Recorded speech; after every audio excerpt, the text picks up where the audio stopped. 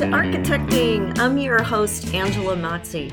You made it. This is the landing pad for raw honesty about connecting your career with your purpose. I'm going to give you the tools you need to be an unapologetic advocate for yourself and others, because if you're here, you believe that the space we surround ourselves in matters, and you're committed to project by project building a better world for all of us. If you're with me, let's get architecting.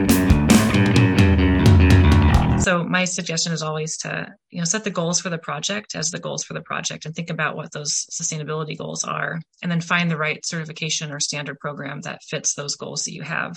That is going to let you push them maybe farther than you would without the certification, but also give you the chance to talk about them and really celebrate them when you're successful. I'm so excited today to celebrate Earth Day by showcasing someone who really has been a pioneer in this industry and is just such a great example of being proactive instead of passive with your career. Stacy Smedley has a background in architecture and did work for a while in an architecture firm, but her passion for sustainability really led her down a very different path. She worked on the first LEED for Homes Platinum certified project in Washington State, as well as the first project in the world to be certified under the Living Building version 2.0 standard. She's a sustainability director at Skanska, but she's also led a whole lot of really cool sustainable initiatives that I can't wait for you to hear about. She works within building transparency and has developed a free open access embodied carbon in construction calculator, which is a really cool tool you are going to want to learn more about. She's also been very generous with her time, working in many advisory and leadership roles to really bring attention to client action and change. So join me in welcoming Stacy Smedley. Hey there, Stacy. Hey, how are you? I am great. Stacy is a sustainability and resilient expert, and I couldn't think of a better perspective for our Earth Day episode. So we're really, really excited to have you on the show and really pick your brain on this. I want to get started with your story. I think a lot of people look at someone who has established themselves in their career and look at them only in that snapshot of where they are now, but it's really important to tell the story of how you got there. So you have an architecture education, but then you chose a very different career path. Can you tell us a little bit about how you got from there to here? Definitely grew up thinking I was going to be an architect for my whole entire career. I did a report on Julia Morgan when I was in the 5th grade, first female architect. We did a whole bunch of things first, and I fell in love with her and the fact that she went and kind of forged this trail. So I went to architecture school and definitely went down that path, but always had this kind of lens of sustainability or environment that I was looking through based on my grandpa selling our land when I was young and seeing that we could basically take land and turn it into subdivisions. And so there's this combination of really construction and design in my brain and how we could do that better, all through this lens of this amazing woman that I idolized that was this architect in California. The first 10 years I got my degree in architecture. I practiced architecture. I worked through my internship. I designed some really cool projects. I was always looking to try to basically push the envelope when it came to the environmental or sustainability goals. And I knew that's where my heart was. I was lucky enough to design a project to the Living Building Challenge standards and found Skanska, which was a global contractor with a huge presence here in the States that was looking at things through the sustainability lens like I was. And I co-located at their office. And so I was in a construction office, seeing all of the impacts that construction had on the environment, and realized that it wasn't necessarily me designing the projects that mattered. It was me being parts of projects that were environmentally positive, forward thinking. And that impact first part was something that was the part that had really had me fall in love with Julia Morgan in the first place. And I realized that through the course of this project. So I ended up basically asking Skanska for a job to see if I could come work on projects through that sustainability lens for them on the general contractor side.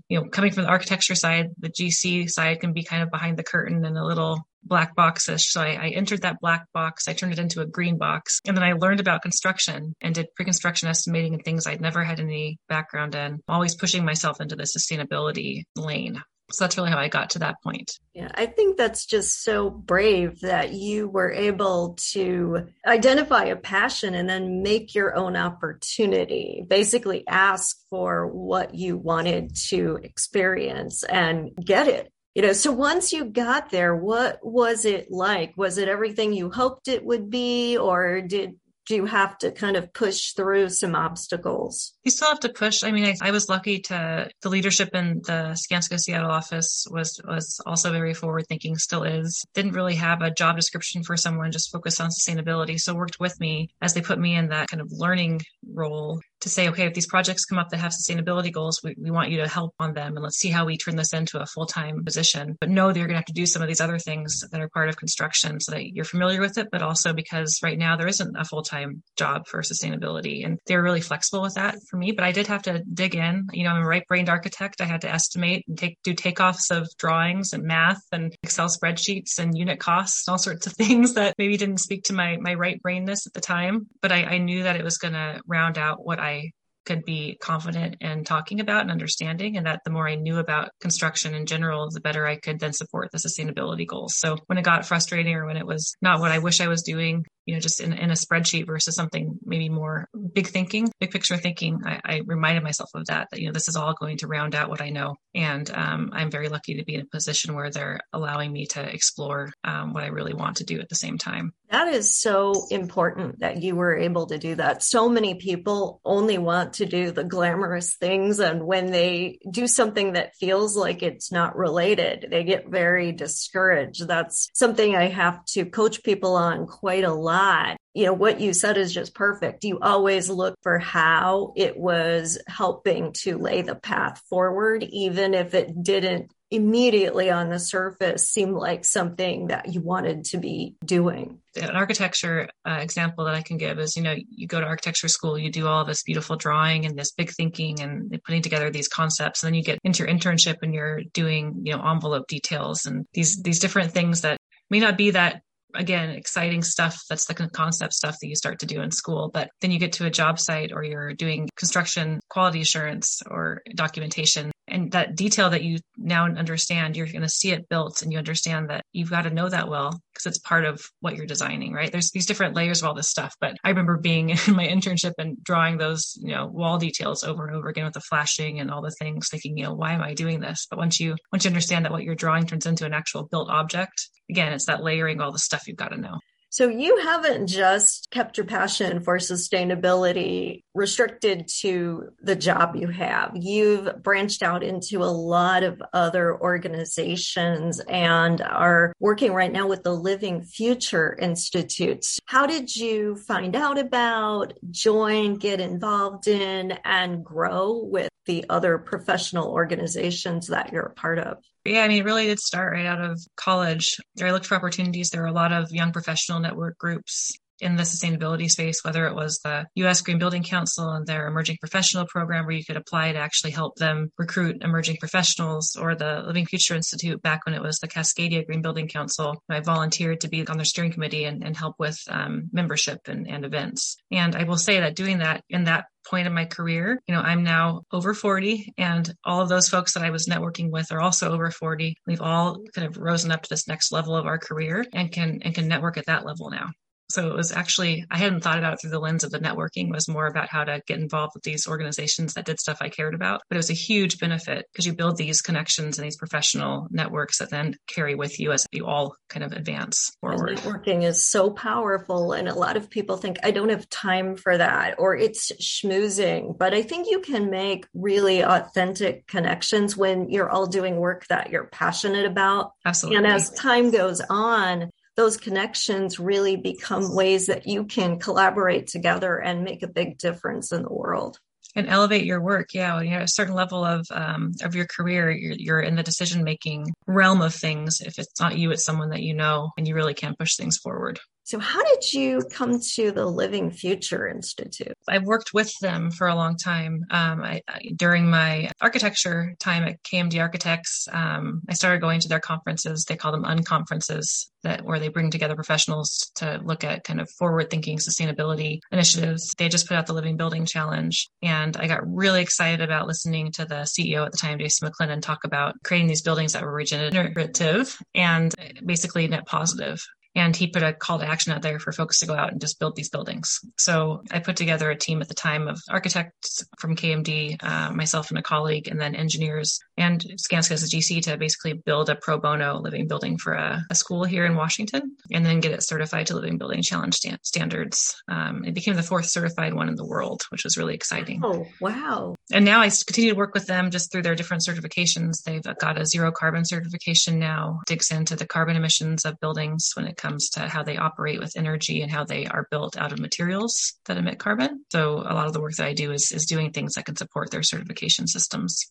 I got really excited when I first heard about it because they really were taking it beyond sustainability and thinking about other cultural and social issues. So have you had a chance to really dig into the relationship to equity and climate justice? And do you have any thoughts on that? Yeah, I think it's definitely, having been in this space kind of from the beginning of LEED, even when it was all about VOC content and recycled content, then moving into all these other emissions, toxicity of materials, which the Living Building Challenge looks at, and now carbon emissions. And then now finally getting to the point where we tie all of that to social equity, thinking about people that are most affected by climate change, which our building sector has a huge role to play in. 40% of emissions are from the built environment. So what are those people that are in these frontline communities that are either being exposed to pollution or in the places that are going to feel the impacts of drought and heat and all the things first? How do we think through that lens as we make decisions? And also a lot of stuff coming up right now is about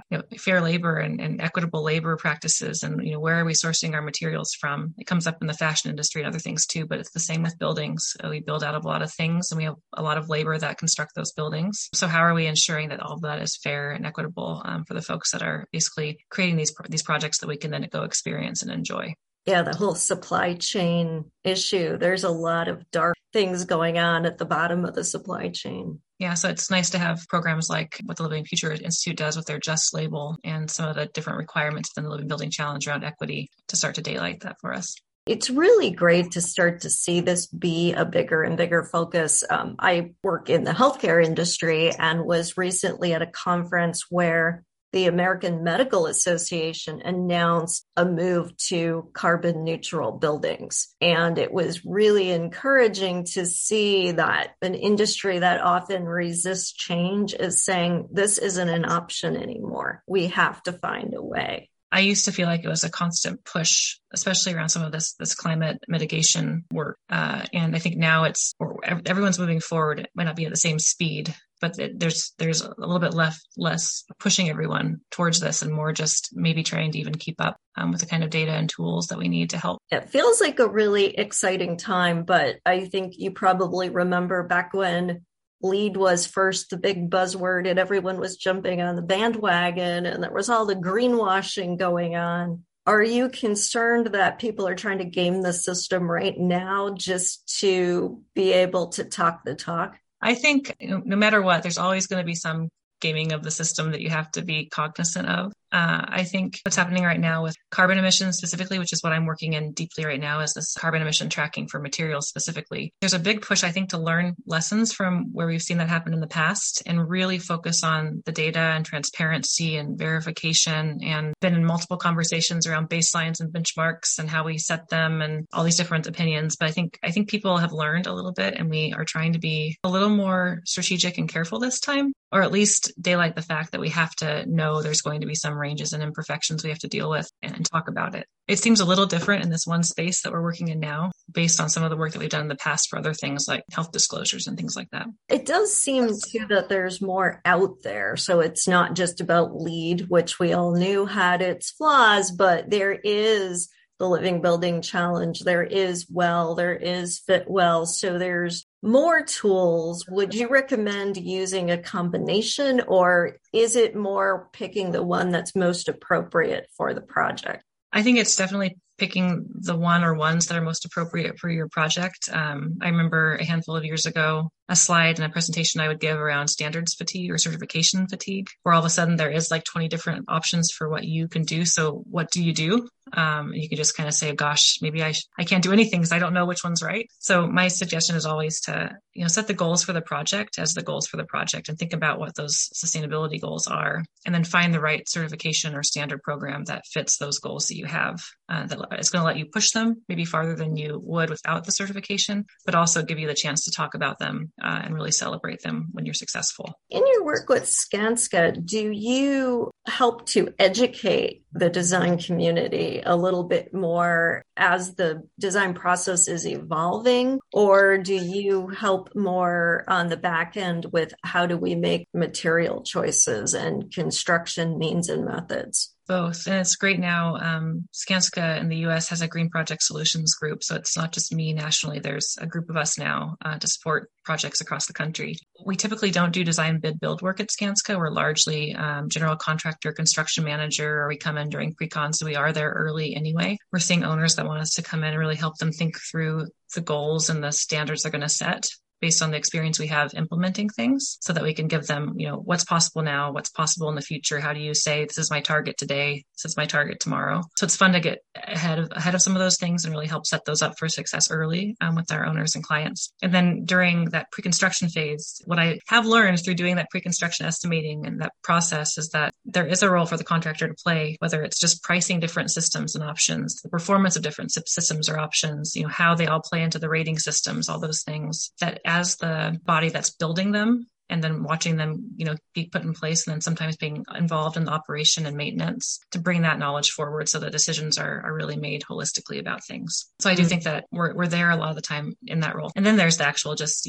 during construction, if you've done lead projects or living building projects, there's a lot of paperwork and submittal process and verification, and to be a trusted partner in that process too. What three things do you just wish that the industry knew, that you just keep bumping into all the time? We say this a lot here in Washington and Seattle, that we're in a little green bubble. So we feel like everyone knows everything that we know. And that's not always the case. So I think, first of all, if everyone could actually just define embodied carbon, if I asked them to, that would be one thing. So if I get a chance to define it on this call, I would love to do that. But just understanding the role of buildings when it comes to carbon emissions and climate change, and knowing those buckets of emissions and what they are. If everyone knew what embodied carbon was and started reducing it, that would be my number one thing. Number two, I think just maybe a perspective shift.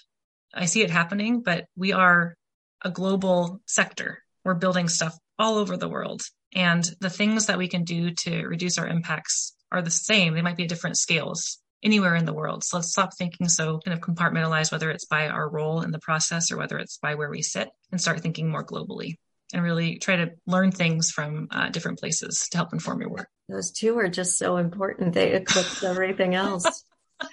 So tell us more about embodied carbon, because it's one of those things where I think most people think they know, but maybe we're wrong in what we think. So embodied carbon, when you talk about those emissions, are all of the emissions associated with the materials that we build out of, how we extract those ingredients like rock or aggregates or whatever that might be, how we transport them to a manufacturing facility using fuel and vehicles, how we manufacture them into materials like cement. That's putting CO2 emissions off of it, the stack to make the cement, how we then transport those materials to a job site, how we install them, how many times we replace them and the emissions of those replacements, and then how we dispose of them and hopefully recycle them back into new materials. So really that whole value chain of material manufacturing, use, and disposal. If you think of any emissions associated with that, it's in this embodied carbon bucket. And that embodied carbon bucket's over 10% of global greenhouse gas emissions. It has a role to play in really getting to zero. And there's a lot of work going on that I could spend a whole hour talking about in terms of how the industry is now approaching that. But just understanding those emissions to start and realizing they're there is really the basis. Yeah, and when you think about that, we're really paying the price for a lot of the throwaway architecture that's been built over the last, let's say, 70 years. It really has gone beyond its useful life, but to demolish and replace it is a big environmental cost. That's my third thing, is that thinking more about circularity when you're designing and building, not just that you're going to present a beautiful building and then walk away, but that building is going to sit there for a long time, and then something's going to have to happen to it. And how can you design it so that when that something happens to it, all those materials can be reused and reassembled, or, can the building last twice as long if you just think about it a little differently?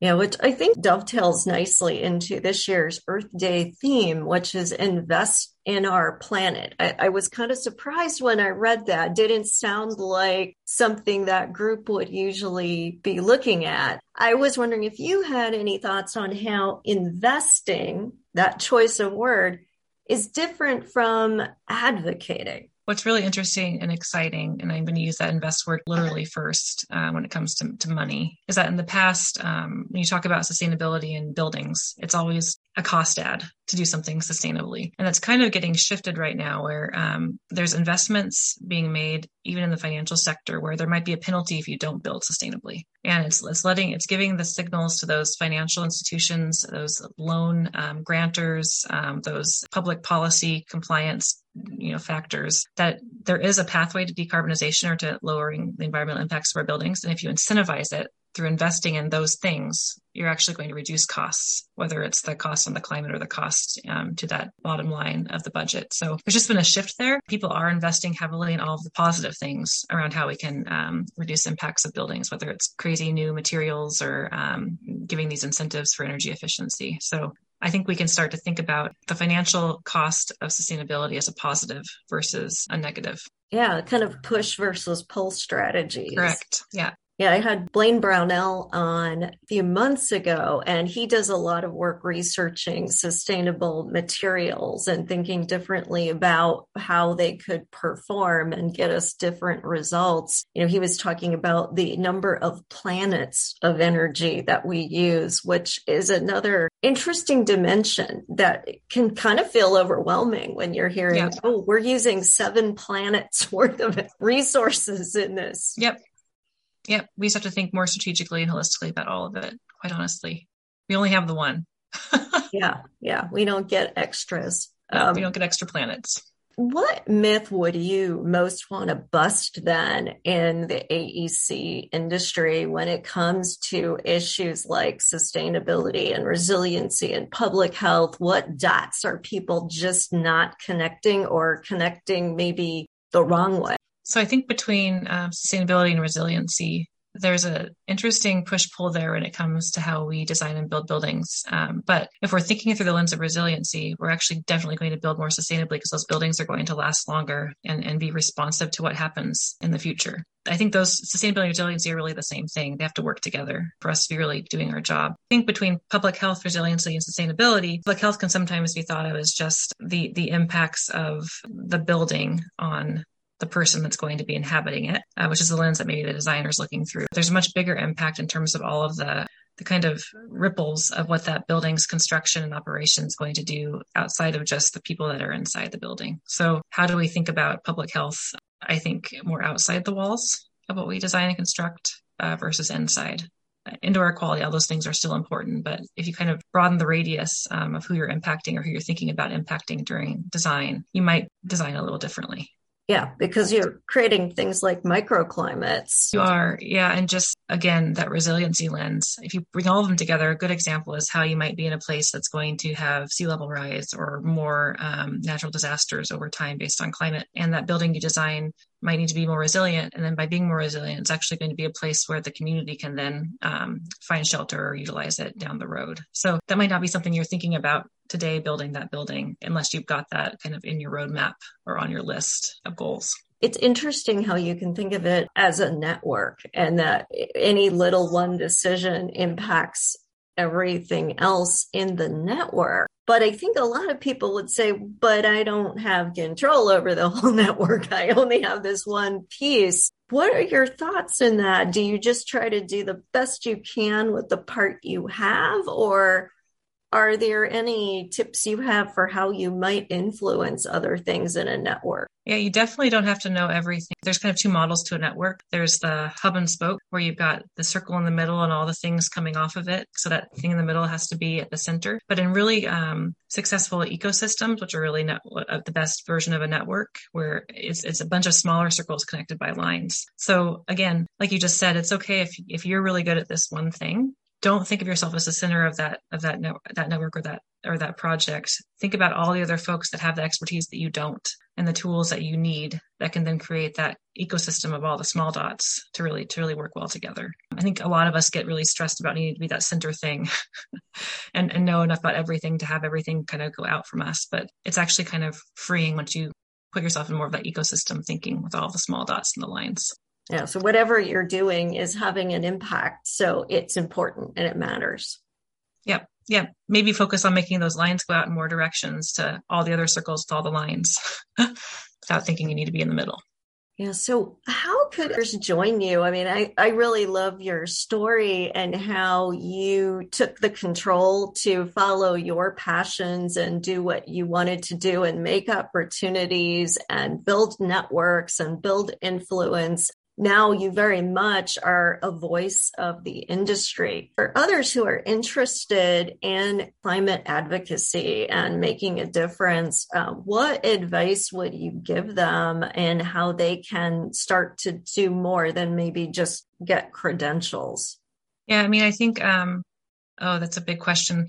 The first is, don't shy away from learning. I mean, I call myself a sponge sometimes. I'll tell my husband I'm sponging on a subject because I'm just trying to learn whatever I can about that subject. So if there's something you're interested in, but you don't know a lot about it, it's okay not to know. Just go out and kind of seek out those sources that you can get smarter on it and just feel like you know more about it so you can start to talk about it, or at least find the people you can ask questions to. So that's one thing. I think the second thing is if you think about, again, that ecosystem type of network, like what I did really early was find a couple of those little circles I wanted to be a part of and get engaged with that then led me to other circles, talking through that USGBC and kind of Living Future Institute lens. So find one or two of those little circles that really interest you with groups of people, organizations, and you will get connected to others over time, and that will really build your own network. And then I think the third is don't be afraid to put yourself out there. Jason McLennan was a big mentor. He was the CEO of Living Future Institute. In some of his early speeches, he talked about what he called the 3/4 baked idea, where don't wait till your idea is perfect to share it. You need to get it out there when it's thoughtful.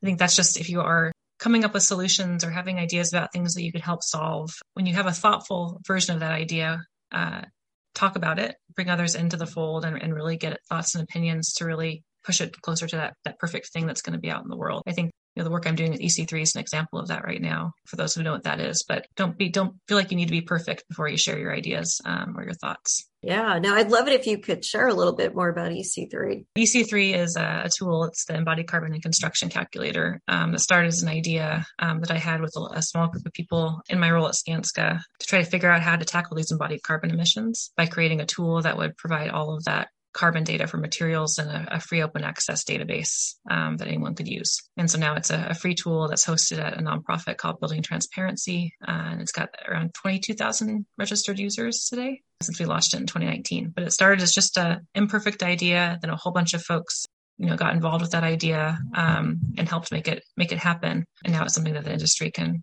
point to. That's amazing. Just by being willing to help connect some dots and provide some resources, then more people join and it starts to really make a difference. So, Stacy, how can people get in touch with you if they want to learn more about your work or learn more about some of these initiatives that you're involved in? I'm a big fan of LinkedIn. So I've got, message me on LinkedIn gets to me faster than emails a lot of the time, just because it's going somewhere specific. But I try to post every day, something informative on LinkedIn. There's a climate job group on there too. That's a really good way. The other is I'm more than happy to share my email address if you want to put it in the comments for folks. Sure. Yeah, we can definitely do that because I know sustainability is an important issue in this audience, but I think a lot of people feel like they're just pushing ropes sometimes, Yep. Dealing with bureaucracy, getting clients to actually want to do some of this stuff and championing it. And so I think seeing that there are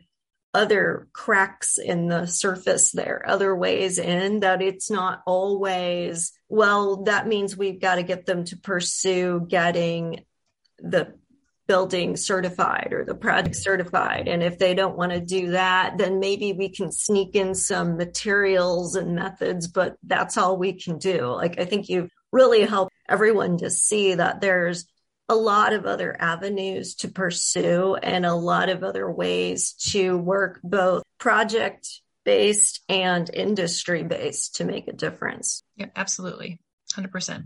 Well, thank you so much. I know this was really inspiring to me, and I'm sure everyone in our audience will feel the same way. If you enjoyed this, reach out to Stacy, send her a note, let her know what you got out of her talk. I know that she will definitely appreciate hearing your insights and your support. And thank you again for joining us today, Stacy. Of course. Thank you. Thank you for listening. You made it all the way to the end of the episode, which means you are committed to making yourself a priority so you can be empowered to do the work you were called to do in the world. How amazing is that? If you would like even more content just like this, please remember to subscribe so you never miss an episode. I would so appreciate it if you left an honest review too. Hey, I want you to know I'm here for you beyond the boundaries of this podcast. You can follow me on social media at Architecting Podcast or visit architectingpodcast.com to download some great free resources. Take care, everyone, and stay inspired.